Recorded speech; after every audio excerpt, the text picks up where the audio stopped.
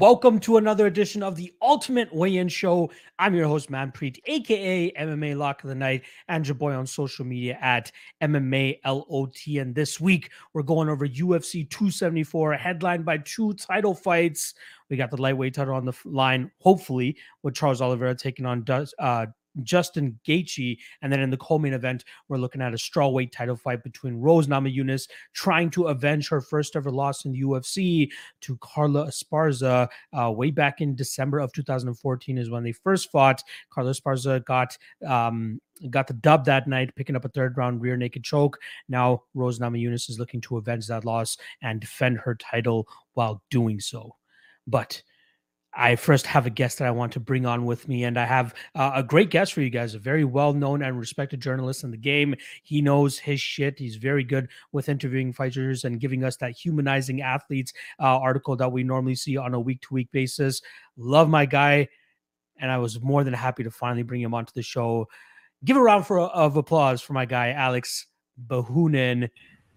What's going on, Alex? Manpreet, thank you so much for having me on, man. I really appreciate it. I really appreciate it. No, for sure, brother. We've DM'd back and forth quite a lot over the the last year or so. We've really gotten pretty good with each other, and I was very happy to extend the invite to you here. I was looking through. I'm like, who can I bring on to help really drive home the point of how big this card is? Let me call on my guy Alex, and sure enough, you're in the middle of a move, if I'm not mistaken, but you still answer the call here, so I truly appreciate that. I appreciate it, bro. And I must say, I think we have the two best beards in MMA. You know what I'm saying? Maybe Luke Thomas at times may have something to say, but true. No, I'll take that compliment for sure. Before we get into the fights, though, I quickly actually just wanted to ask you. I was going to ask you last night when you tweeted about it, but I'm like, you know what? Let me save it for the show. A couple of nights ago, you went to go watch The Northman, that new Vikings movie that was out, and I went to go watch it pretty much the day that it came out. I was very excited for it, very interested to see what it is. I know you were a sober individual. You've been sober for many years at this point in time. I went high as a kite, baked off of smoked a nice fat J before I went to go watch that movie, and I immediately regretted it during that first ritual scene. Like, what the heck? Are they just gonna? Is the director gonna come out from behind the screen and be like, "Joke's on you guys"? Like, I was mystified at what I experienced in that movie. What were your quick takeaways from that movie without giving too much away?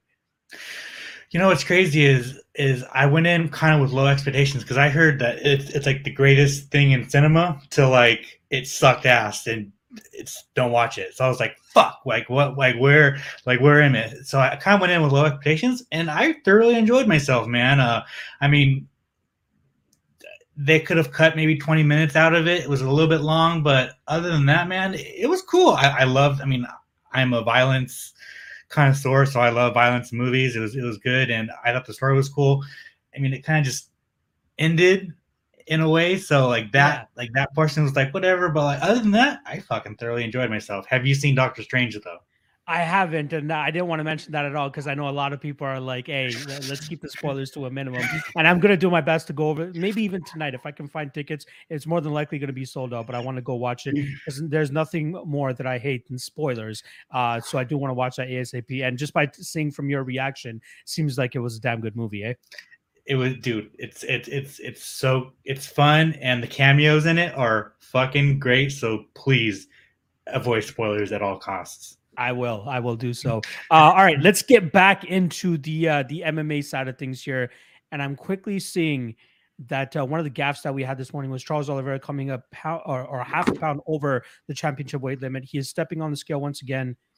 And I'm just going to quickly wait here for a second to see if he makes it. They got the box of shame out for him. He still hits 155.5. Does that mean his title gets vacated? From what I've heard, that if he beats Justin, it's a vacant title. But if Justin wins, he's the champion. So, yeah, I was just trying to hear here what Anik was saying, but nothing from him. Crazy that he weighed in initially at 155.5 pounds. They gave him an hour, and here he is now. Nothing came off. Nothing came Dude. off. And even Michael Chandler actually tweeted out just saying, making weight is always hard, but thinking you're on weight, then missing weight, just to have to go back and lose more weight after you lost your initial sweat is a living nightmare, both physically and mentally. Man, not the way I really want to start off this stream, but that really adds a wrench into the title implications of this fight. So normally it's like you said, if Charles Oliveira wins, the title is going to be vacant, if I'm not mistaken. But if Gaethje wins, more than likely he gets the title. Is that correct? From my understanding, yeah, that is correct, which is fucking crazy. Wow. It's insane, like for the champion to miss weight and again not even lose anything for the hour. Like you got to wonder how much of a detriment that truly puts him at, right? Like that's insane to me. I'm speechless. Yeah, it is. Someone was saying that he botched it, like he was on weight, and maybe something happened, and that little bit came back on. I don't. Man, it is crazy, dude. Charles Oliveira is like, that's been one of the big negatives about him, right? Is his weight misses when he was at featherweight, and now he misses at lightweight, and now he's gonna lose his title if he wins. Fuck, dude. I wanna keep my eyes on and see what's happening here. So wow, Justin Gaethje just actually posted something on Twitter saying that he's 165.2 pounds as of this moment, as Charles Oliveira is still trying to go out there and sort out the last half pound. So absolute savage there. Marcel Dorf saying Oliveira is 155.5 on his second weigh-in. He lost his belt on the scales. Gaethje is likely the only one who can win the vacant belt tomorrow. So man, what a whirlwind of a last hour. I can't believe Charles Oliveira ends up losing to the scale, dog. Let's start off from the top. Usually I start from the bottom of the card. Let's start off right at the top. Let's start off with the main event. We'll talk about it a little bit here, and obviously we'll talk about what the weight miss implications. Charles Oliveira, I guess, former champ taking on challenger Justin Gaethje here. In terms of odds, we're currently looking at minus 170 and plus 150 the return on Justin Gaethje. I'm already seeing the numbers start to come down. Minus 160 now for Charles Oliveira, plus 140 the return on Justin Gaethje. Okay, sorry. It looks like there's a UFC official about to make an announcement here. So let me let me just quickly hear what he says here. Update. The fight is still on. The title is vacant. Damn. If Charles wins, the belt will be vacant. If Gaethje wins, he will be the champion. That's according to that's according to a UFC spokesperson who just made a statement to the media members there. God damn, that is crazy. I know you're a journalist extraordinaire, so I'll let you get those tweets out and those messages out that you need to hear. So I'll quickly tee this up for you and then bring it on back to you. Charles Oliveira, again, like Alex was saying, has had weight issues in the past at 145 pounds, but since moving back up to 155 pounds, never really a miss, right? He's pretty much had his weight under control, and he's been able to put together a solid 10-fight winning streak. One of the knocks on him back in the day used to be the fact that he would quit in fights. As soon as he faced adversity, he would, look for the exit, and, fighters would more than likely take him to the exit. But managed to string together 10 straight wins, which included a title win and a title defense last time around against Dustin Poirier back in December. Solid striking, great jiu-jitsu, holds the record in the UFC for most submission victories at 15. I was thinking he's going to add another one to his record this weekend with number 16 over Justin Gaethje, but you got to believe that the weight miss here is going to have a huge factor. And not to mention, like, again, the big point here, he weighed in at 155.5 pounds. They give him another hour, and he still can't cut the half pound. You got to wonder how drained a fighter is to not even be able to sweat for another hour to even get a half a pound off. What are your thoughts about this matchup? And obviously, try to digest what just happened as well. Dude, it's almost making me speechless. Like, it's always been an issue for him, and then he's been grinding so hard. And he changed his body, changed everything, changed weight classes, goes up, and then he misses weight, and then he loses his title that he's grinded so hard to get, dude. What the fuck? Dude, wow. I mean, so I mean, I think the pendulum kind of swings for Gaethje because I picked Charles Oliveira to beat Gaethje, but now it's like with him being so drained and him putting his body through another hour to try and cut weight, it's like maybe it's going to take some damage on his chin, and we all know Justin Gaethje swings hard, and I feel like if he catches Charles, it might be even more extreme.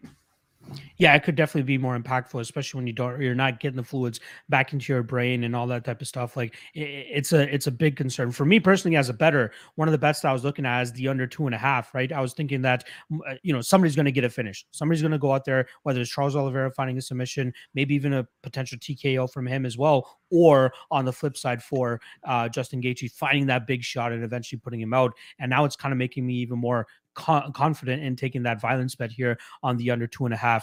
I'm absolutely certain that we're going to see this line get smashed on Justin Gaethje now, and I wouldn't even be surprised if it either comes down to a plus 120-ish range for Justin Gaethje, or even a pick'em line here for Gaethje. One statistic I've been throwing out all week, and I'll continue to throw it out, is the violence bets have been cashing for Charles Oliveira for the last 16 fights that he's had. 15 out of 16 fights have all finished under 2.5 rounds. The only one to go over that 2.5 round mark was the Tony Ferguson fight, where he just pretty much grappled him the entire time, nullified his jiu-jitsu, kept him on the ground, and just grinded him out. In terms of a prediction, man, I might have to make that last minute swing here. Again, not often do I make a swing after a weight miss because I don't try to put too much into it. But when it's this significant, like to the point that you're not able to get that extra pound off, I feel like his durability is going to suffer extremely here. And I think that Gaethje, once he lands on him, will likely be able to hurt him and put him out of there. And I think Gaethje might even know right off the bat, let's go after this motherfucker, right? Let's just go after him. He's more than likely not going to be fully recovered from that damage that he's done to his body. Let's try to just get him out of there as soon as possible and make this an easy night. So yeah, I'm making the full 180 here, man. I'm going to go with Justin Gaethje. I'm going to take him to win by knockout, but more than likely my favorite bet here is going to be the under 2.5, just in case Charles Oliveira says fuck it as well and throws some flying knee or something and lands something crazy as well. I'll go with Gaethje. Who are you going to go with here? I'm mimicking you, and I'm going Gaethje too. Like, I had Charles Oliveira definitely winning this, and now that this weight guy's totally swinging me the other way, and yeah, I think Gaethje gets it done. Wow, I mean, what a I know, dude. I'm trying to put you. I'm trying to put my words together. I can see you even trying to put your words together, right? Oh, dude. Hey, can you remember off the top of your head the last time something like this happened, where a fighter lost the belt on the scales? No, there's anybody in the comments section that remembers as well, hit me as well. But what's crazy is last time they were in Arizona, Figgy was last minute had a last minute weight cut issue, and we all in the media room, we all thought he was going to miss, and then last minute he just pulled it off. So like that's the last one that's like very recent. We're like, oh my god, is Figgy going to miss weight? But as for who was the last one to do? Maybe Lucas saying Nico Montano, but I don't know if that was on the scale. I think she just, she just vacated it, and then Valentina ended up finding somebody else for the title. Yoel Romero missed weight. Yeah, in his Luke Rockhold. Wasn't the champion though, right? I believe it was for a vacant title, if I'm not mistaken, or even the interim title. But yeah, he missed weight because of that as well. Man, it's going to take me a while to process that, man. I wasn't expecting to start the show off like that. That is absolutely crazy. All right, let's move on to the next fight here, because there were only 2 weight misses on the card. That was obviously the most insignificant one of them. We'll talk about the other one a little bit later on in the show. Let's get to the co-main event here. Let's try to get our shit back together here. We got strawweight strap on the line. Carlos Esparza taking on champion Rose Namajunas. This is a rematch of a fight that took place in December of 2014. And that night, I believe it was only the 5th professional fight for Rose Namajunas. She had a tremendous amount of pressure on her shoulders, especially from Dana White saying, she could be the next Ronda Rousey. She could be the next big thing. more often than not, whenever Dana White tries to hype somebody up from the Ultimate Fighter, it doesn't pan out for them, right? The other one that comes to mind is obviously Uriah Hall. He was very impressive on the show. We all remember that spinning back kick knockout he had over Adam Cella, but never really panned out into the killer that a lot of people expected him to be. Rose Namajunas, on the other hand, it took her a while to finally get her shit together, but once she did, she managed to capture the title. She lost the title, but she got it back again. And now this is going to be the fourth fighter that she's going to be rematching inside the UFC. And she's hoping to make a statement here, especially considering that it was her first ever loss in the UFC. Personally, I do think that Rose is up to the challenge here now. I think she's vastly improved from the fighter that we saw back in 2014.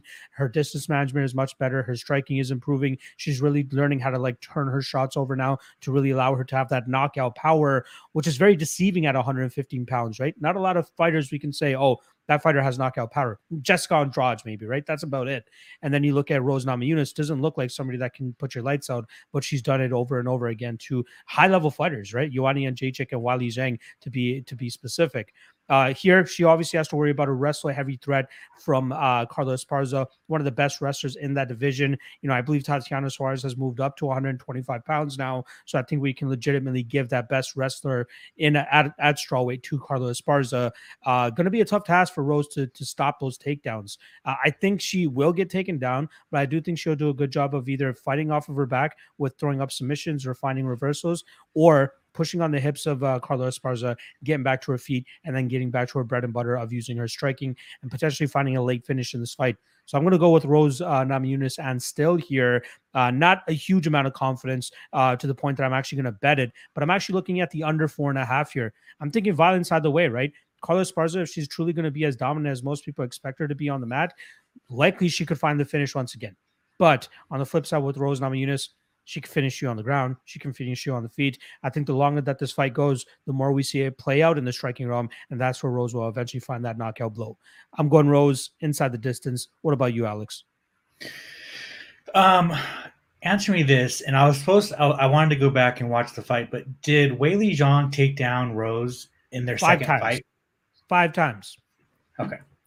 That's what I thought. That's what I thought. I went to UFC stats, and I think I was looking at the wrong column or whatever, but yeah. So I kind of had this feeling all week that Carla Esparza could make this a boring fight and just kind of take down Rose and kind of just grind her out for 5 rounds. And I have that in the back of my mind, but realistically, I think Rose is probably the best strawweight in the world right now, and by a pretty good margin. So, and I would have to think that she trained most of her training camp, her wrestling. You know what I'm saying? She knows Carla Esparza's game plan. We all know Carla Esparza's game plan. It's not fucking rocket science. So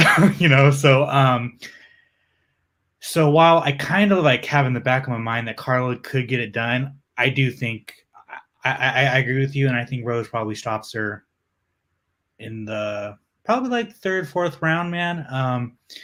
Now the question to you I want to do is, I've been hearing a lot of people say it. If she beats Carla, does she pass Joanna as the best strawweight of all time? It's hard to not agree with that, man. You're talking about beating Joanna twice, decisively, pretty much both times, beating Weili Zhang, the other champion, beating Jessica Andrade, the under champion, avenging that loss. I would like to see that fight again, a trilogy of that fight if Rose does end up getting past Carla Esparza tomorrow night, because again, it's 1-1. Not to mention the tide was kind of swinging at the ending of that second fight with Jessica Andrade really butchering Rose Namajunas, but Rose, still getting her hand raised via decision that night. But if they're able to go out there and have that trilogy and she beats Jessica Andrade decisively, then yeah, I think that's what we need to wait for. You can say it. You can say it if she beats Carla Esparza, but for me personally, and it's more so selfish than anything, I would like to see her kind of right the wrong of the Jessica Andrade fight, because that the momentum was definitely shifting in that fight. Now give them 5 rounds. Back then they only had 3 rounds. Yeah, it's hard to, right? Joanna is the GOAT apparently, but she's lost to her twice now. Makes sense. It is, and it's what do you value more? Do you value like getting the wins in the rematches or title defenses? You know, because Joanna still has her beaten title defenses, and Rose's last, like, I think her last 5 fights have all been rematches. Yeah. So I feel like if Rose were to go out and beat Carlos Barza and then she beats Marina Rodriguez, then I'll be more like, okay, now She's she's being the like, best of the best, though, right? And you're right. There are a crop of fighters still coming up that deserve a title shot and could make a statement as well. But as of this point, I can't argue. I can't argue. Yeah, Rose is probably one of the best in the game right now, especially at that division. So, in terms of a prediction, you're going to go with Rose. Is that correct? yes, yep. Perfect. All right, let's keep this moving along because we got a great fight next up. We got Michael Chandler coming in as a -400 favorite, taking on Tony Ferguson coming in as a +300 underdog. Violent fight, man. You know, a lot of people expected Gaethje and Chandler to not go the distance. It ended up going to 50 minutes to the surprise of many, especially with the amount of shots both of those guys ate, just slinging leather. If I'm not mistaken, you were there live for that fight. I'm sure you still have goosebumps thinking about that fight, if I'm not mistaken. But great fight there. But here, you know, Tony Ferguson, a lot of people calling him washed, you know, had a very tough go, especially since COVID era, losing that fight to Justin Gaethje in the first event back for the UFC, and then getting smothered for 80% of his last 2 fights by Benio Dariush, and obviously now former champion Charles Oliveira. Here we go again with this Charles Oliveira shit. But this is a different stylistical matchup, right? Michael Chandler, known as a wrestler, but really doesn't use his wrestling as much anymore. He likes to throw with the leather. He likes to look for the knockout. He likes to be the exciting fan favorite. And I can see that kind of happening here as well, right? For the betterment of his career, he shouldn't go out there and do that because he's 1-2 in the UFC right now. A loss here would make him 1-3, not the way you want to start off your UFC career. Although you've gained a bunch of fans, you still got to go out there and get the dubs so that you can get back to the title, right? See you at the top, right? Isn't that his famous saying? Like he wants to go out there and do that. If he was smart, he would try to take this fight to the ground and really try to grind out Tony Ferguson. I have question marks about his ability to deal with Ferguson's unorthodox approach with his jiu-jitsu off of his back. Like Benio Dariush and Charles Oliveira, great jiu-jitsu players. Michael Chandler, great wrestler, but we still got to figure out how he does with his top pressure there. Tony Ferguson, on the other hand, like he needs this dub, man. He really needs this dub. 0-3 in his last 3 fights. Not a good look for him. He's obviously getting up there in age as well. I don't know if he'll be able to withstand the power of Michael Chandler, though. I think Chandler eventually lands on him, gets him out of there, and wins via first round knockout. The bet that I'm looking at myself as a gambling man is the fight doesn't go to decision. I think it's hanging around -180. I think there's a possibility that Tony Ferguson could get a club in sub situation where he might even be able to pull out one of his patented anaconda or Darce chokes, especially if there's a sloppy shot from Michael Chandler later in this fight. Ferguson probably has a cardio advantage in this fight as well. If Michael Chandler is forced to work a lot, he's going to be forced to work, right? Tony Ferguson is still non-stop action all the time, and he's going to be coming at you at every single moment. So either Chandler gets this done early or, you know, things get a little bit fishy for him later in this fight.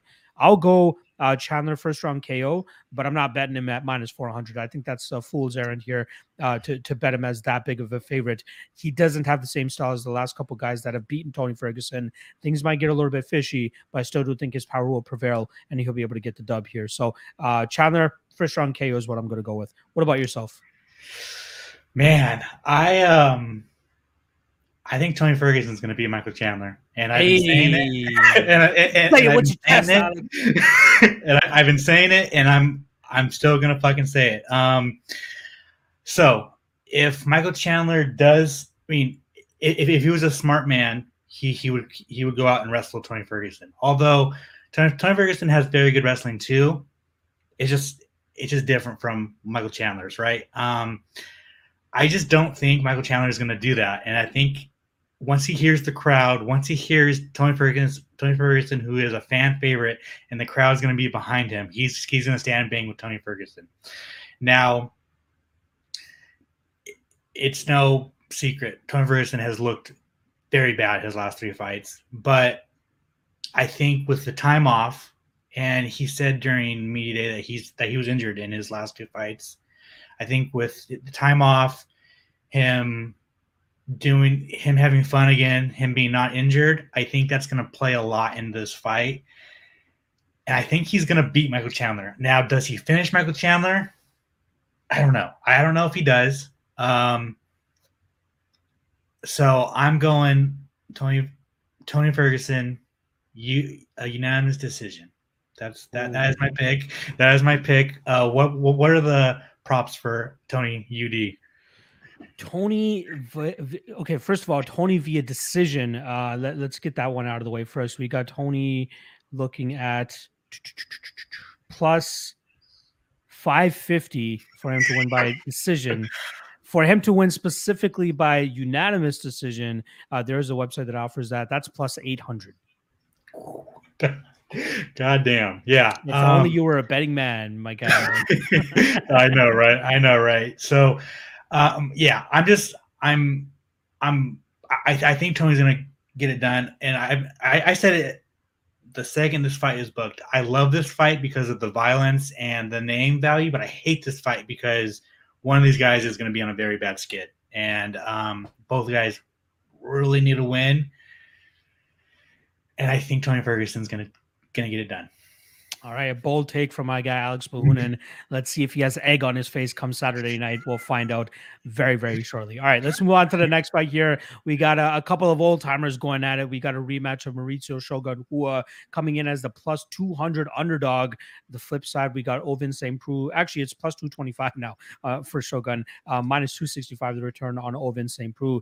Another rematch that was a month before Rose and Carla, November of 2014, when Ovin St. Preux went out there as a plus 140 underdog that night and starched Shogun Rua in 34 seconds. That's where we got the infamous skateboard gif out of that meme. Probably one of my favorite things ever that was created and put on Twitter. But Ovin St. Preux, man, hits like a Mack truck. I've been kind of writing off Shogun, my favorite fighter of all time. Shogun's my favorite fighter of all time. I know that. Okay. But I started writing him off after he got guillotine choked by Chael Sonnen way back in 2013. Yet here he is 9 years later, still doing the damn thing. And now he did pick up a couple of decent victories since that Chael Sonnen loss, but to tap to a guillotine choke from Chael Sonnen was at that point in career for Shogun was very despicable. I'm going to use that term, despicable. It was not a good look at all from a guy Shogun, and didn't even look that tight, to be honest. Who am I to talk though, right? I'm not a fighter. I'm just a keyboard warrior, if anything. But Shogun, he has gotten smarter as his career has gone on, though, right? He doesn't just normally rely on his striking. He'll engage in the clinch. He'll look for takedowns. He'll try to grind you out, and he'll go for those takedowns later in a round, especially if it's a very close round, right? So good work from him there. Unfortunately, I just don't think he's going to be able to show that off because I think he's going to get laid out pretty simply the same way he did the first fight. The last thing to go for a lot of fighters is power. And Ovin St. Preux, although he's only a year and a half younger than Shogun Rua here, he still has shown that he has a tremendous amount of power. He's still going to be the more explosive and faster fighter in this situation. And Shogun, whenever he gets touched on the chin, man, it just does not look good. There's nothing more that I want to see than Shogun Rua go out on a win here. I just don't think it's going to happen. I think Ovin finds that chin. He's been talking about it in media day, saying that he wants to go out there and prove a statement, wants to try to up his or do better than his last performance against Shogun Rua. It's going to be a tough task to defeat him quicker than 34 seconds, but I still don't think he'll be able to find that chin. Just let a barrage of strikes go. One of those will likely drop Shogun. The referee will step in there shortly thereafter. A couple of bets that I'm looking at. Fight doesn't go to decision at minus 180. I think that's a damn good bet here rather than taking the chalk on Ovin St. Preux at minus 265. And also Ovin St. Preux to win inside round one, plus 200. Give me that shit because I think that's going to be a damn good bet and will more than likely cash here. So OSP, first round KO. Hurts me to say that, Alex. It really does. Like I got my Shogun Rua poster right over to the side here the night that I beat Lyoto Machida back at UFC 113, but I'll cover that up for the sake of this fight, but I think he gets charged once again.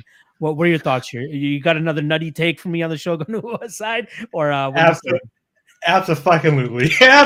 bro. Shogun Rua is gonna submit OSP, bro. Submission. So, man, first let me say, Shogun getting finished by Paul Craig, Shogun tapping to strikes is not a good look at all. Obviously, that was bad. It was bad. It was heartbreaking. he probably should have called it a career there, but I think there's a reason why he took the time off, why he handpicked OSP to come back to, because I think he thinks it's a winnable fight, and he wants to avenge this loss. And in all of his interviews this week, he's like, I got embarrassed in Brazil. So I think this fight really means a lot to him, obviously. And OSP is probably top 3 most inconsistent fighters in the UFC by far. The thing is he packed a lot of punch. Shogun's chin obviously is not the same as it once was. Hence him getting finished by Paul Craig, who's not a good stand-up artist at all. But I think I'm letting my old school bias kind of seep through my Shogun love, which I shouldn't do, but it is. I don't give a fuck. It's just one of those fights where I'm just like, I don't give a shit, dude. I'll probably be heartbroken tomorrow night, and I know there's a bunch of people just waiting to tweet me and say I'm a fucking idiot, and whatever. It is what it is. I am dumb. So Shogun Shogun by submission in round 2. If you see an angle, fucking stick with it. You know what I mean? Like you did make a damn good case there. I can't complain about that. And it's interesting to me that Shogun did agree to this fight, right? And more often than not, we see in those situations when fighters have that type of reputation with the UFC, they give them a list of fighters. It's not they just say you're fighting St. Preux next. They probably give him St. Preux, maybe even throw in Nogueira's name in there for the hell of it, just once again, I think get the 5th fight if I'm not mistaken between them or something like that. But he chose St. Preux. Right. Exactly. And I mean, they could have easily given him like Jailton Almeida, right? Or like someone, a younger fighter to make a name off of Shogun. They could have easily done it because Shogun has said he wants 2 more fights. And the UFC likes to do the old WWE thing where you go out in a loss and they're going to build somebody up. So they could have easily given him a killer, but there's a reason why they're doing the rematch, because he handpicked OSP, and he's going to finish OSP. I will tweet you immediately if that happens out of elation. Let's see how this goes. All right. Shout out to my guy Average Joe asking about the Charles Oliveira weight miss. Go to the beginning of the show. Just rewind, and you'll see us like live reaction, finding out that Charles Oliveira is now no longer the lightweight champion. So just hit that rewind. Go to the beginning of the podcast, because I don't want to keep repeating ourselves for the audio of listeners or even people watching this afterwards as well. All right, Alex. Let's move on to the next fight here. We got the curtain jerker of the main card. What is this? 2013? Is this a throwback card or something? First, we got Shogun and freaking Ovince St. Preux running it back. And now we got Donald Cowboy Cerrone taking on Joe Lauzon. In terms of odds, we're currently looking at minus 170 minus 185 for Donald Cerrone, plus 160 the return on Joe Lauzon. I'm kind of mystified here, right? Why is Joe Lauzon coming back? He had the picture-perfect way to ride off into the sunset. You get a big win against a rising prospect in Jonathan Pierce in front of your home crowd. Not just a win, you get a dominant victory as well in the first round, absolutely bull rushing him, chopping him down immediately and getting the dub there. For some reason, they give him Donald Cowboy Cerrone. He's like, you know what, fuck it, let's do it again. And now here he is going up against Cowboy. He looks solid on the scales. Looks like a guy that was very much prepared for this fight. I spoke to Tyson Chartier yesterday, who, good friends with Joe Lauzon, Northeasterners, stick together pretty well there. And he's saying that Joe's pretty much been living in the gym, man, just working day in and day out to try to make a statement in this fight and maybe ride off into the sunset once again with a name like Donald Cowboy Cerrone on his record now. And then on the flip side, I've been hearing the same thing about Cowboy. Apparently, he has his RV parked at the parking lot of the PI, and he's just been training as hard as he can to, get his first win, which would be his first win in 3 years. Last time he got his hand raised was against Al Iaquinta in May of 2019. A picturesque Donald Cowboy Cerrone performance that night, absolutely demolishing Al Iaquinta for the majority of 25 minutes. I still lean with the Cowboy Cerrone side here. My only concern is the fact that he's a very slow starter, right? If you go out there and just bum rush him right off the bat, you could potentially find that shin and get a quick stoppage here, similar to what Alex Morono was able to do. Not as quickly though, obviously, right? I believe that fight ended with like seconds remaining in that first round. But either way, Joe Lauzon's got to know that's his best way of winning this fight. Let's try to get it done early, because his cardio, the longer that his career has gone, has not looked the greatest. We saw him, forced to have to stop the fight against Chris Gruetzemacher. He got stopped by Clay Guida by punches. Who does Clay Guida stop via punches anymore? Nobody, except Joe Lauzon. And then obviously he was able to go out there and get that big one against Jonathan Pierce. But again, if he can replicate what he did against Jonathan Pierce, I could see him getting his hand raised. There's a couple crazy odds out there in terms of Joe Lauzon winning in round 1 via KO, sitting around plus 1,200. Not a bad spot, right? That is absolutely his way to win this fight. Just bum rush Cowboy Cerrone and try to get to him before Cerrone gets into his groove. Because once Cerrone gets into his groove, he is the much better fighter by a mile at this point in their career. I know they're both pushing 40 at this point in time, but I still do think that Cerrone has the chops to go out there and put together a solid performance against Joe Lauzon. Prediction is going to be Cerrone. Looked solid on the scales to me this morning. I do think he'll be able to, withstand their early barrage, then start to put it together and get Joe Lauzon out of there in the second round. But once again, just as the constant theme has been for this entire main card, give me some violence, Alex. I'm looking at the violence bet here under 2.5. I believe it's sitting around minus 150. Let me just quickly confirm that number here for you guys. Under 2.5, actually minus 180 now. I still don't mind that number. I think there's going to be violence either way. Whoever wins will likely get it done via finish. I'm going to go with Cowboy Cerrone, though. What about yourself? What do you got here? Joe Lauzon first round knockout. Look at this fucking guy. Look at this fucking guy. He is. That's Joe Lauzon is known for his first round finishes. Yeah. Donald Cerrone is a very slow starter. I don't think he's going to be able to survive it, and Joe Lauzon's is going to knock out Donald Cerrone. I would love to see Donald Cerrone go out with a win, because he's been a fan favorite for many years. He's put the UFC on his back for many years. I just think you look at some fighters, man, and their downfall is heartbreaking, man. BJ Penn, Anderson Silva, what I'm saying? These long losing streaks, and I think he is going to be victim to that. Chuck Liddell, what I'm saying? Rashad Evans, what I'm saying? It's just fucking name them. Vanderlei Silva, name them. You know what I'm saying? So my favorite fighter. God damn it, breaking my heart over and over again over here. You know what I'm saying? So, and I think the story does not end well, and Joe Lauzon's going to knock out Donald Cerrone first round.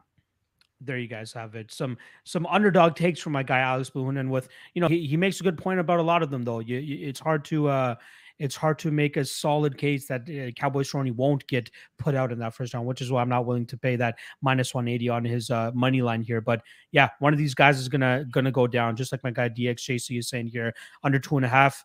Hopefully one of these man kills the other swiftly. And I think that's exactly what's going to happen here. All right, let's move on to the prelims here. We'll get through these relatively briefly here. Kicking things off, I might be off on this. You can confirm this for me, but it seems like Andre Fialho and Cameron Van Camp is headlining the prelims.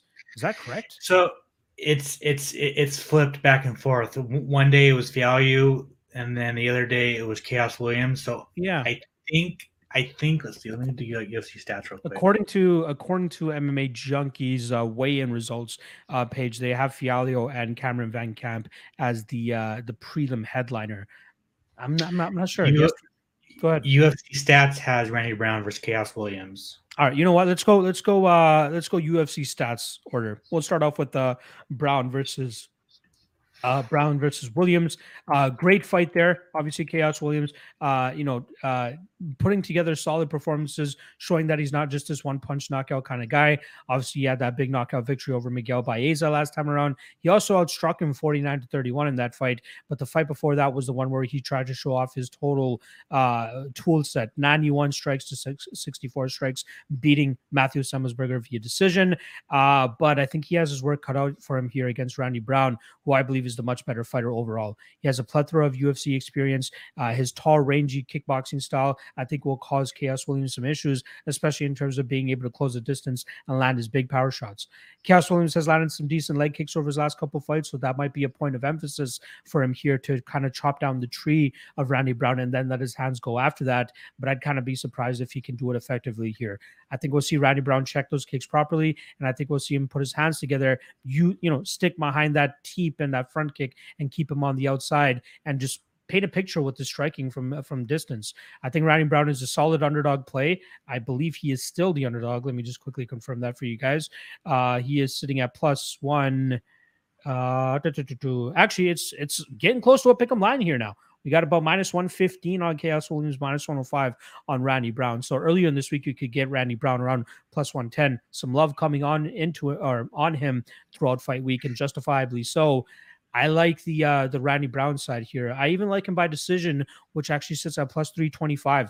Great bet there, in my opinion. Chaos Williams, very durable, very difficult to put away. And I think that Randy Brown, although he is known as a finisher, he'll have to go back to what he did in the Jared Gooden fight last time around, land upwards of 100 significant strikes and win this fight via decision. I'm going Randy Brown decision. What about yourself, Alex? Same thing.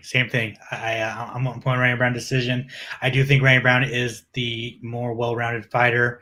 I think a lot of people are just looking at the recency bias of Chaos Williams, of him starching people, which he's good. He beat my guy Matthew Semelsberger, but although it was a very close fight. And he beat Miguel Baeza.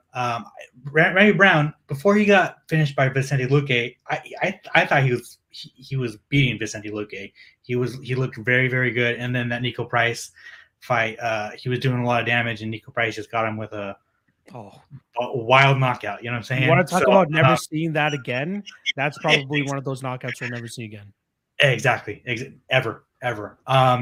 So, although I do think the knockout for Chaos Williams is going to be there all 15 minutes, and he could connect. I just think Randy Brown is going to stay a distance, pick him apart. I could even see Randy Brown using his wrestling and taking Chaos Williams down and using his ground game, because Randy Brown is very good on the ground as well. And we really haven't seen that too much from Chaos Williams because everybody wants to stand and bang with him. So I'm very curious to see what the submission prop is for Randy Brown, but I'm going Randy Brown unanimous decision. Love to hear. I'm glad that we're on the same page with that one there, because it seems like you were just picking against me for the sake of picking against me. Well, I'm glad that we're on the same spot there. All right, let's move on to the next fight here. We're looking at, again, UFC stats is the order that we're going to be going with. Francisco Trinaldo, 43-year-old Francisco Trinaldo, taking on Danny Roberts. Both guys looking solid on the scales. In terms of odds, pretty much a pick 'em fight here. Both guys coming in at -110. You got to believe that at this point in time, Danny Roberts is a much better fighter. Younger, more athletic, faster, has great striking. Francisco Trinaldo, averages roughly about 30 significant strikes landed per fight, which is not a good look, especially if you're going the full 15 minutes time and time again. Sometimes he's able to squeak it out. Sometimes he's not. Danny Roberts, I think, is going to be able to put solid output on him here. Good volume, stay busy, with the jab, try to stay safe at distance. But there's always that one shot that Francisco Trinaldo can possibly land and put Danny Roberts' lights out. I have question marks about Roberts' durability. And I think that, if Francisco finds that chin, he could probably put him out. I think it's roughly around +400, +500 for Trinaldo to win via knockout. That would be the much better bet rather than playing him at even money on the money line. But I do think it's ultimately that's going to be Roberts who sticks and moves well here, stays on the outside, and boxes his way to a victory here. Give me Danny Hot Chocolate Roberts, but I ain't touching this fight with my money. I'm keeping that money in my pocket and putting it on different fights. What are your thoughts for this matchup? What do you like here? I'm agreeing with you again. I think Danny Roberts stays on the outside, picks apart Francisco Trinaldo. At some point, Trinaldo's going to have to show his age at 43 years old. It's got to happen, dude. He's not going to fight till he's 67 years old, is he? I mean, goddamn. Maybe. Maybe, dog. Like you said, there's a chance that he lands a knockout a knockout punch, but I don't see it. I don't see it. I think Danny Roberts is just the quicker, younger, more hungry. I think it pissed him off that he didn't get on that London card, I believe. Yeah, right. And because that's what he told me, that he was disappointed. So I think he's gonna take out his anger on Ronaldo and just kind of outpoint him to get the UD.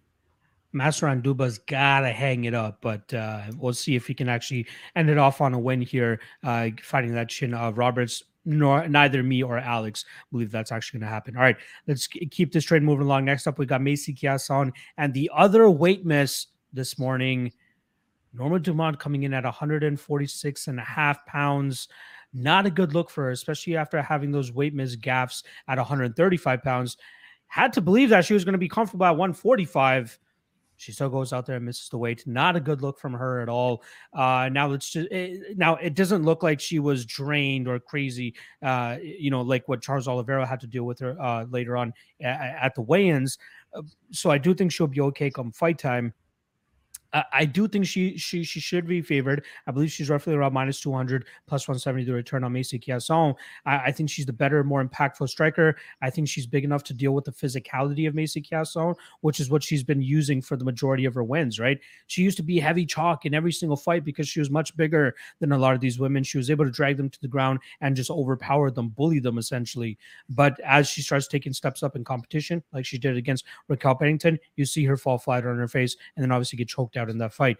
Here against Norma Dumont, I think she's going to struggle to get Norma Dumont into those positions, and I think she's going to struggle dealing with the striking of Norma Dumont. I like Dumont here, maybe not at minus 200, but she should be favored here, and I do think she goes out there and gets the win, even with that weight gaff that she had this morning. Give me Dumont via decision. What about yourself, Bahunin? Yeah, I'm kind of leaning your way too. It's crazy because Macy Chiasson missed weight with her return to featherweight, and then now Norma misses weight. And I think you make very good points. It's crazy. I wrote about it all week that Norma Dumont could have cashed her featherweight title shot with the win over Macy. But with the weight miss, I think that's all but gone. Unless she goes out there and like really dominates or really looks good. I don't think this is going to be the most exciting fight on the card. It reeks of just cage control and honestly, I do know that I did talk to Macy. She's very, very honed in. She felt embarrassed in her last fight, and she's trying to go out and make a statement. Talk with Safe. He's very, safe. Safe is safe. I just don't know if she beats Norma Dumont, because I think Norma Dumont's very underrated, and she's a fucking tank. So with all that being said, I'm agreeing with you. I think Norma Dumont just wins a UD. Boring fight though. I will say this though, even with the weight miss, I wouldn't count it out that they don't give her the title shot, right?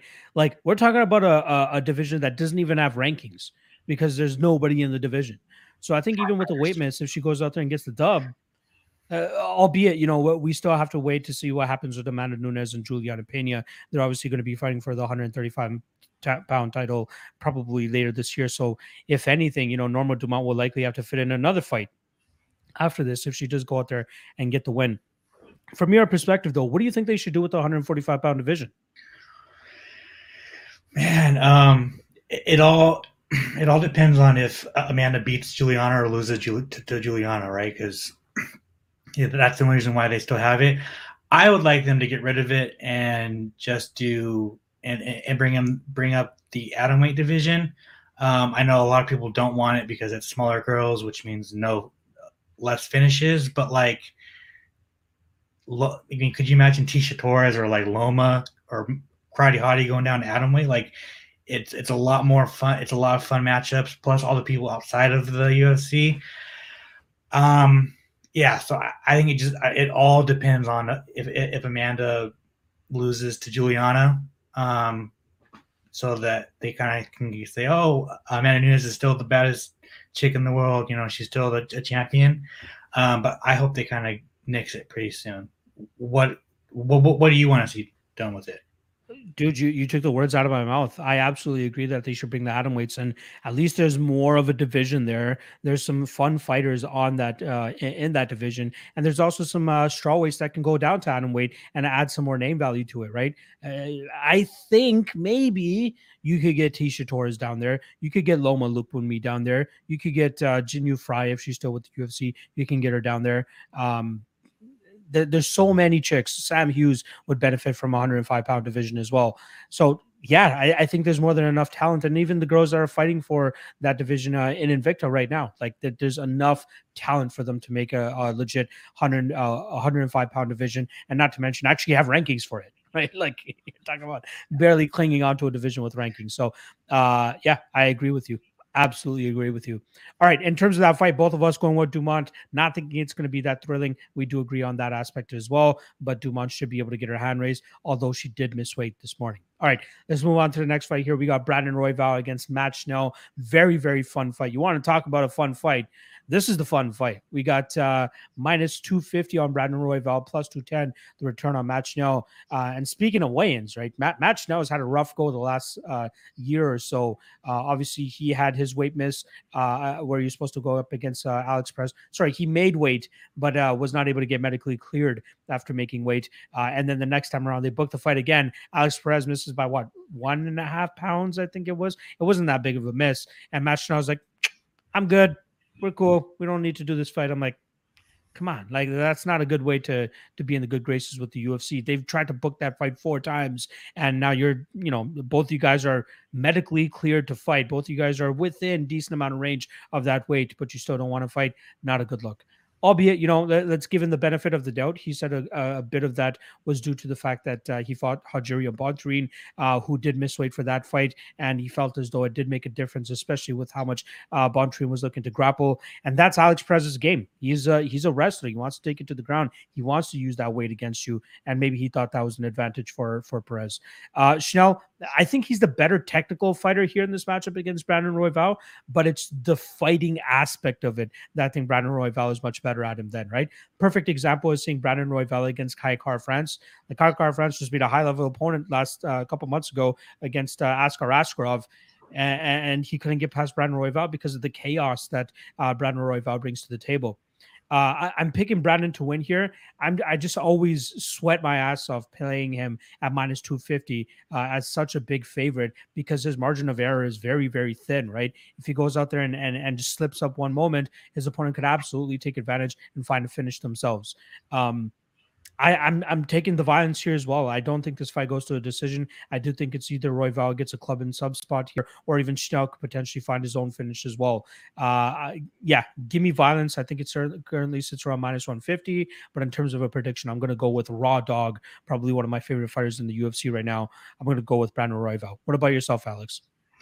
So this is Brandon Royval's first fight in front of a sold-out crowd. He's been asking. Oh yeah, good point. He's been asking for it, and this, there's some fighters that you want to see in front of a sold-out crowd. He's one of them, and I think that's going to play a big factor in this fight because he's one of those fighters that once he hears the cheers, once he hears everything, he just gets more and more active, more and more violent. I do agree with you. I do think Matt Schnell is a little bit more well-rounded with his striking, with his everything. I think Brandon Royval he's in the zone. He was brought to tears that he went to a decision against Bontorin in his last fight. I was there live, and then I was talking to him, and bro, he was fucking crying that he went to a decision. Like, wow. What, dude? That's crazy. It's crazy. So, this is violence. This is probably fight of the night. Up until we get to the main card. Yeah. You know what I'm saying? But yeah, I think Brandon Royval finishes Matt Schnell. I'm going to say submission round 2. I like it. Glad that we're on the same spot there as well. All right, let's rifle through these last couple ones that we got up. We got Blagoy Ivanov going up against Marcos Rogerio de Lima. In terms of odds, we're currently looking at minus 150 for the returning Blagoy Ivanov, plus 130 the return on Marcos Rogerio de Lima. Now, we haven't seen Ivanov since May of 2020, which was the same month that the UFC returned after this whole COVID issue or pandemic. And then on the flip side for Rogerio de Lima, 2-fight winning streak, obviously goes out there and grinds out Maurice Green 2 fights ago, and then in his last fight just absolutely starches Ben Rothwell, sending him out of the UFC. That's De Lima's game though, right? Either he has that big grappling advantage over his opponents, or he just gets you out of there in the first round. There's no real in between, because if he does fight a guy that has some resistance to his grappling and can withstand his big power, he starts to lose that confidence and starts to slow down later in fights, and then eventually gets finished himself. Blagoy Ivanov might be our modern day Roy Nelson in terms of the amount of damage this guy can sustain and continue to move forward. You need proof? Go back and watch this fight with Derek Lewis, because this guy ate bombs from Derek Lewis and continued to move forward in that fight.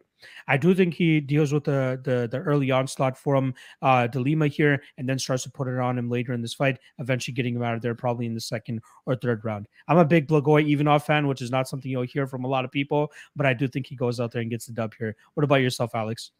My brother, I am a fan too. I'm so happy he's back. I think he should be on a, let's see. I'm glad that you're bringing this up. A couple sketchy losses there, right? Yeah, I think he should be on a 4-fight win streak, because I thought he beat Derek Lewis and I thought he beat Sakai. Whatever, it is what it is. De Lima is very inconsistent too, and he's not going to knock out Blagoy Ivanov, and I don't think he's going to be able to submit Ivanov.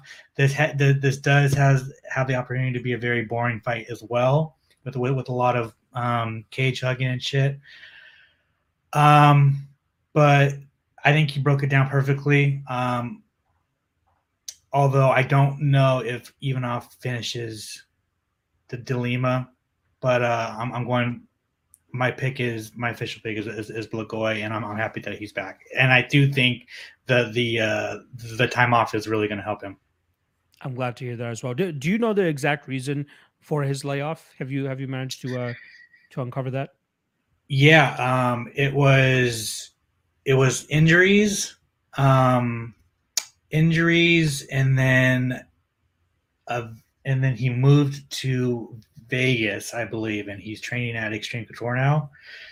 But mostly I believe it was a knee injury. Don't quote me, but I believe that's what it was. I could get you a better answer in an hour if I were to hit up Eric. Perfect. No, I do recall seeing more videos and pictures of him actually training at Extreme Couture, and I think that's a great move for him as well, especially with all the extra bodies that he's going to have to train with there as well.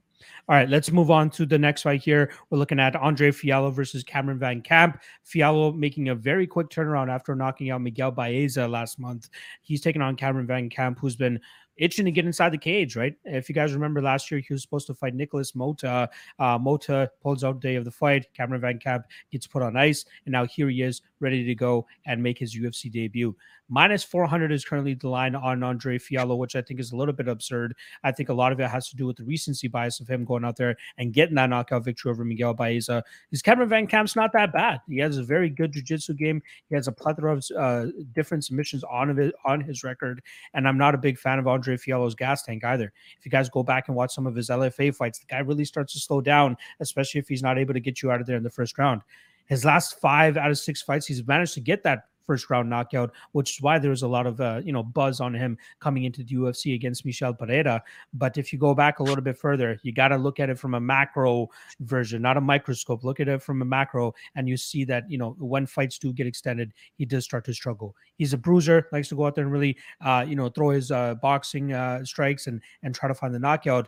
But his grappling game really needs a little bit of work. And I think if Cameron can deal with that early onslaught, he should be able to drag Fialho to the ground and potentially find a submission. This is the first time I'm actually seeing the Van Camp via submission line, which is currently plus 700. It's going to get a little bit of my money there because I think there's some value there. But in terms of an actual prediction here, I do think Fialho does find that knockout blow in the first round and eventually gets him out of there. Fiallo round one currently sits at plus 130. Fiallo via KO sits at minus 135. I would rather play that than play Fiallo at minus 400, as I believe like if Fiallo wins, it's more than likely going to come via finish. So I'd rather take him inside the distance than take the gamble on only getting, if you put $100 on that minus 400, you're only getting put back $25. Not a good gamble in my opinion. I'm going Fiallo first round knockout. The other bet that I was looking at was the fight doesn't go to decision minus 300. Better than playing Fiallo at minus 400, but you also cover the potential that Van Camp gets to finish as well. So fight doesn't go to decision, my favorite bet there. But in terms of a prediction, let's go with Andre Fiallo round one. What about yourself, Alex? Yeah, I'm going Andre too. Although Cameron Van Camp is very good. He's very good. I think people are just looking at Andre's last few fights, and people just don't know Cameron Van Camp. To be honest, that's just what it is.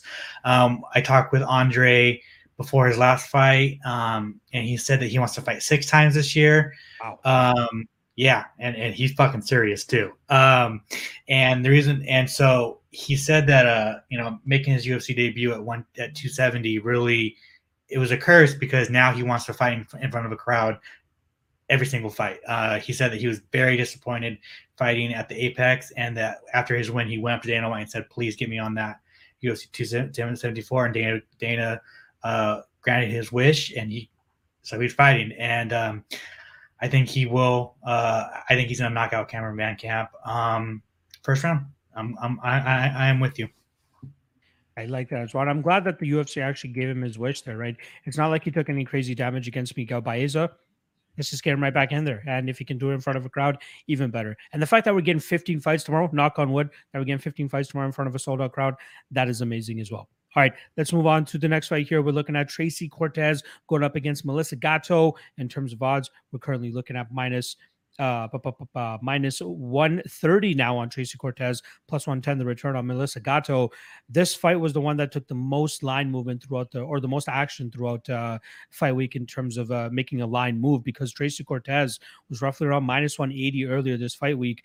And throughout the week, a ton of love coming in on Melissa Gatto, who continues to impress time and time again. She had that great fight that win over Victoria Leonardo in her UFC debut, where Leonardo was forced to stop fighting, I believe, because she broke her forearm. But it was a great performance from Gatto, really putting the damage on her there. And then she followed that up with a beautiful finish of Sijara Eubanks in round 3 in her last outing. Tracy Cortez is a very promising prospect. Or, I don't even know if we can call her a prospect anymore, because she has a solid amount of wins under her belt in the UFC. A lot of it behind that, the grappling and the wrestling.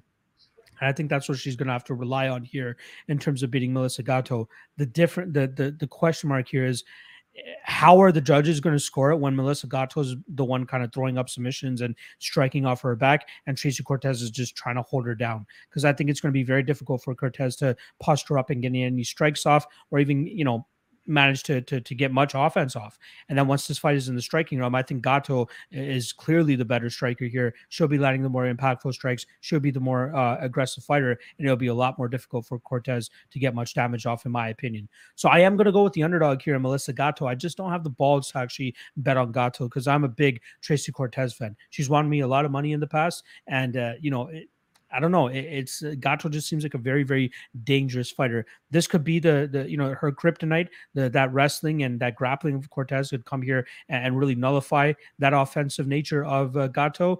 But man, as of right now, I'm on the Gatto train.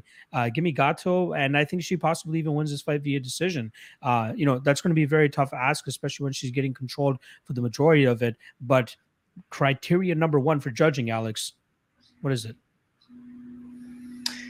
Damage. Yeah. There we go. And I think that's what I think Gatto is going to be getting. She's going to give out a ton of damage here, and I think that's what the judges wound up seeing. How do you see this one going down? My brother, I am on the Melissa Gatto train too, bro. Hey, I knew I liked you. Yeah, bro. Yeah, bro. She's one of the flyweights that I keep saying look out for. She looked very good in her first 2. And I do think she has the capabilities of winning this fight. I just don't know. I don't know how good Tracy Cortez is, right? Like she has a lot of hype. We all know that her, grappling is very good. I kind of have a feeling that she's just going to hold Moscagato against the cage the whole time. I think that there's a big possibility of that. Because I do not think she wants to stand and trade with Moscagato, and it's crazy. Moscagato is only 25 years old. It's crazy, bro. It's crazy. It's crazy. Because I think like for 3 of those years, like she was supposed to be in the UFC at like age 22, age 23, and visa issues and all sorts of shit. So I like your breakdown of this, man. I think it's two ways. It's either Tracy Cortez is just going to grapple her and kind of hold her against the fence and win a kind of lackluster decision, or Melissa Gatto is going to go out there and put on a show, kind of show that she is one of the new breeds of this flyweight division, up there with Blanchfield, Maverick, name them. You know what I'm saying? So my official pick, do I do safe? Do I go kind of out of the box? Fucking, I'm going to go Melissa Gatto. There we go. I'm glad that you went with that side as well. It's a close fight, man. It is a much closer fight than the odds initially indicated. Now that they're closing, I'm seeing that people are finally giving Gatto the respect that she probably deserves in this spot. All right, we got a couple fights left to go here. We'll rattle through them real quick here. Clayton Rodriguez versus CJ Vergara, both Contender Series veterans here. Vergara obviously falling flat in his UFC debut against Ode Osborne back at UFC 265 in August. Clayton Rodriguez, he's the minus 350 favorite here. Big win against Santo Curatolo on the Contender Series. The guy looks like he has the goods, man. I think there's a reason he's the minus 350 favorite here. I like his striking. I like his distance management. I love his kicking game. I think he's going to be able to keep CJ Vergara at bay, and Vergara needs to close that distance to let his hands go and have any success. I think it kind of looks similar to the Ode Osborne fight, with Osborne being successful, keeping him on the outside with his kicking game. That's exactly what Clayton's good at. I think he's even better than Ode Osborne in terms of establishing that. Give me Clayton via decision as well. What do you think about this matchup? Yeah, I'm not going to bullshit you and say that I know about Clayton. He's the one fighter on the card that I need to go back and look at his fights. I watched his Contender Series fight, and that was enough for me.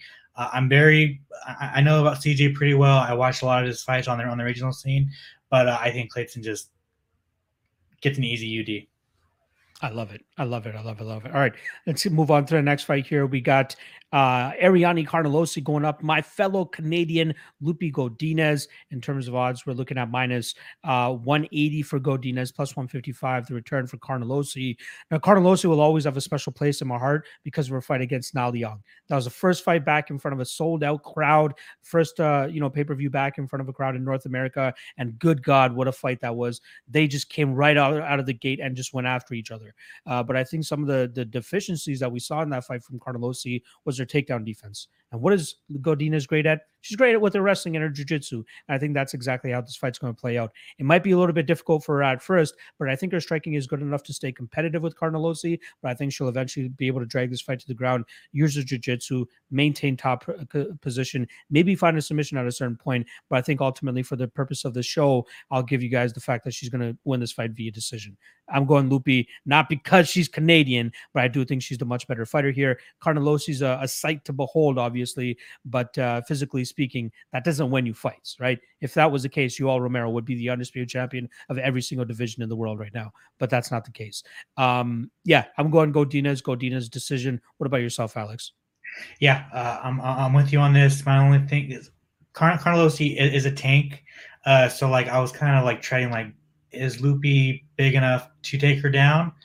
But like you said, Carnelossi got taken down in her previous fights, and Lupi is good at what she does. And like I'm just kind of mimicking exactly what you said.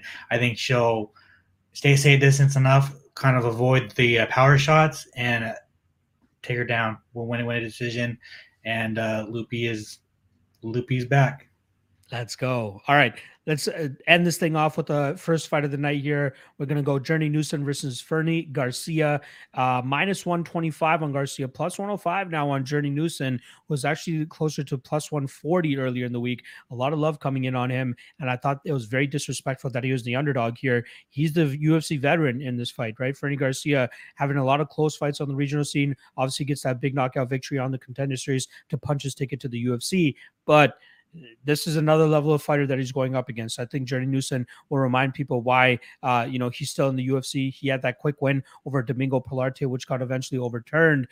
So technically, he's winless inside the UFC, but I think he still has the skill set to deal with the striking advantage that Fernie Garcia might have. But I think he'll be able to drag this fight to the ground, use his superior jiu-jitsu, and possibly either get a submission or just control this fight for the majority of 15 minutes and win this fight. What insight do you have for this fight particularly? Yeah, my guy Fernie, bro. I'm very high on Fernie. My only concern is he's in Arizona. Arizonans love the Mexicans, and here and he told me when I was in Texas talking with him, he said, he's down to just throw bombs, and is not one to throw bombs with. But he says that he believes that his head movement and everything, he feels like he's the superior boxer, and he's good enough to avoid the bombs. But he said he is down to just slang him and bang him in the ring. So that kind of gives me caution to like go with a smarter pick. But I do think Fernie Garcia is the more well-rounded fighter. And I think he can win on the feet or on the ground. I think it's gonna. I kind of think this ends in a submission, surprisingly. But the safe pick is I'm going Fernie, unanimous decision. Crazy, but crazy. But there is a chance that he gets his lights put out by Journey Newson if he wants to stand there and bang and hear the roar of the crowd. There's a reason why the UFC put Fernie as the first fight, because he brings a crowd. He brings the Mexican crowd, and it's going to be a good one. Yeah, I'm looking forward to it. It's a great fight. I'm a big Journey Newson fan myself, and I was kind of, I was feeling the disrespect when they had him as the underdog in this spot. But when you have recency bias, he just got knocked out by Randy Costa in his last fight, and then on the flip side for Garcia, he's coming off an impressive knockout victory of his own. So maybe that's playing into it as well. All right, just to end off the show here, again, I know you're not much of a betting man, but I did ask you what you think your most confident fighter to win on the card is. I don't want you to give me Michael Chandler at minus 400 because I know you already picked Tony Ferguson. Personally, I'm going to go with Lupita Godinez at minus 180. I think she handles Ariane Carnelossi in the grappling aspect here. I'm pretty damn good at picking my women's MMA spots here, and I feel like Godinez is worth the chalk. I think she gets it done. She might even be my lock of the night play. I'm still mulling it over, but I do think I'll pretty much let the bag go on her here to get the win over Carnelossi. What about yourself, Alex?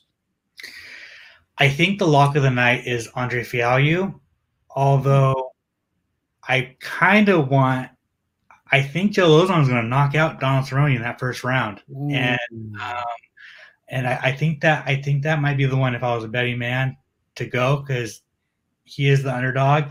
But yeah, so it's Lozon, and then my lock of the night is Andre Fialho. There you guys go. All right. Alex, truly appreciate you hopping on with me this past hour. I felt like we went through a roller coaster, especially with that Charles Oliveira thing to kick off this card. Did you happen to come across any other news in regards to that fight while we were doing the stream? Pretty much the same, right? Oliveira is now stripped of his title. If he wins tomorrow, the title is still vacant. If Justin Gaethje wins, he is now the champion. Anything else that we're missing out on there? I'm still flabbergasted. Exactly.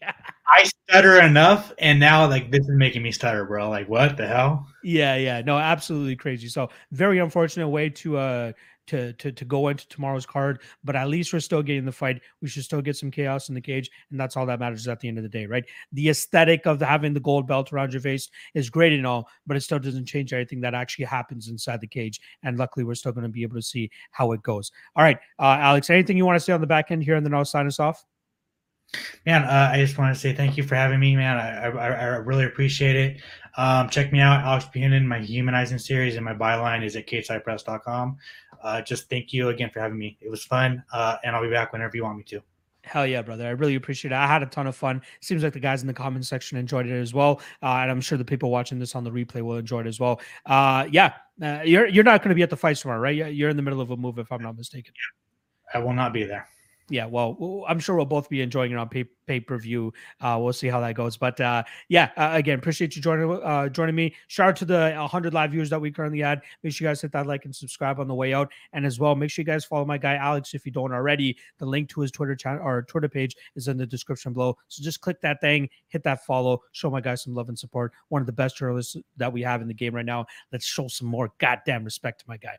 All right. On behalf of myself and Alex, appreciate you guys. Enjoy the fights tomorrow. I'll be back tomorrow at 1 p.m. Eastern for the Fight Day live chat, chopping it up with you guys in the live chat, taking last minute comments, questions, and concerns for any wagers that you guys want to make on Fight Day. Until then, enjoy the Bellator fights that are currently on right now. I believe the main card just kicked off. PFL later tonight as well, and then the big 274 tomorrow.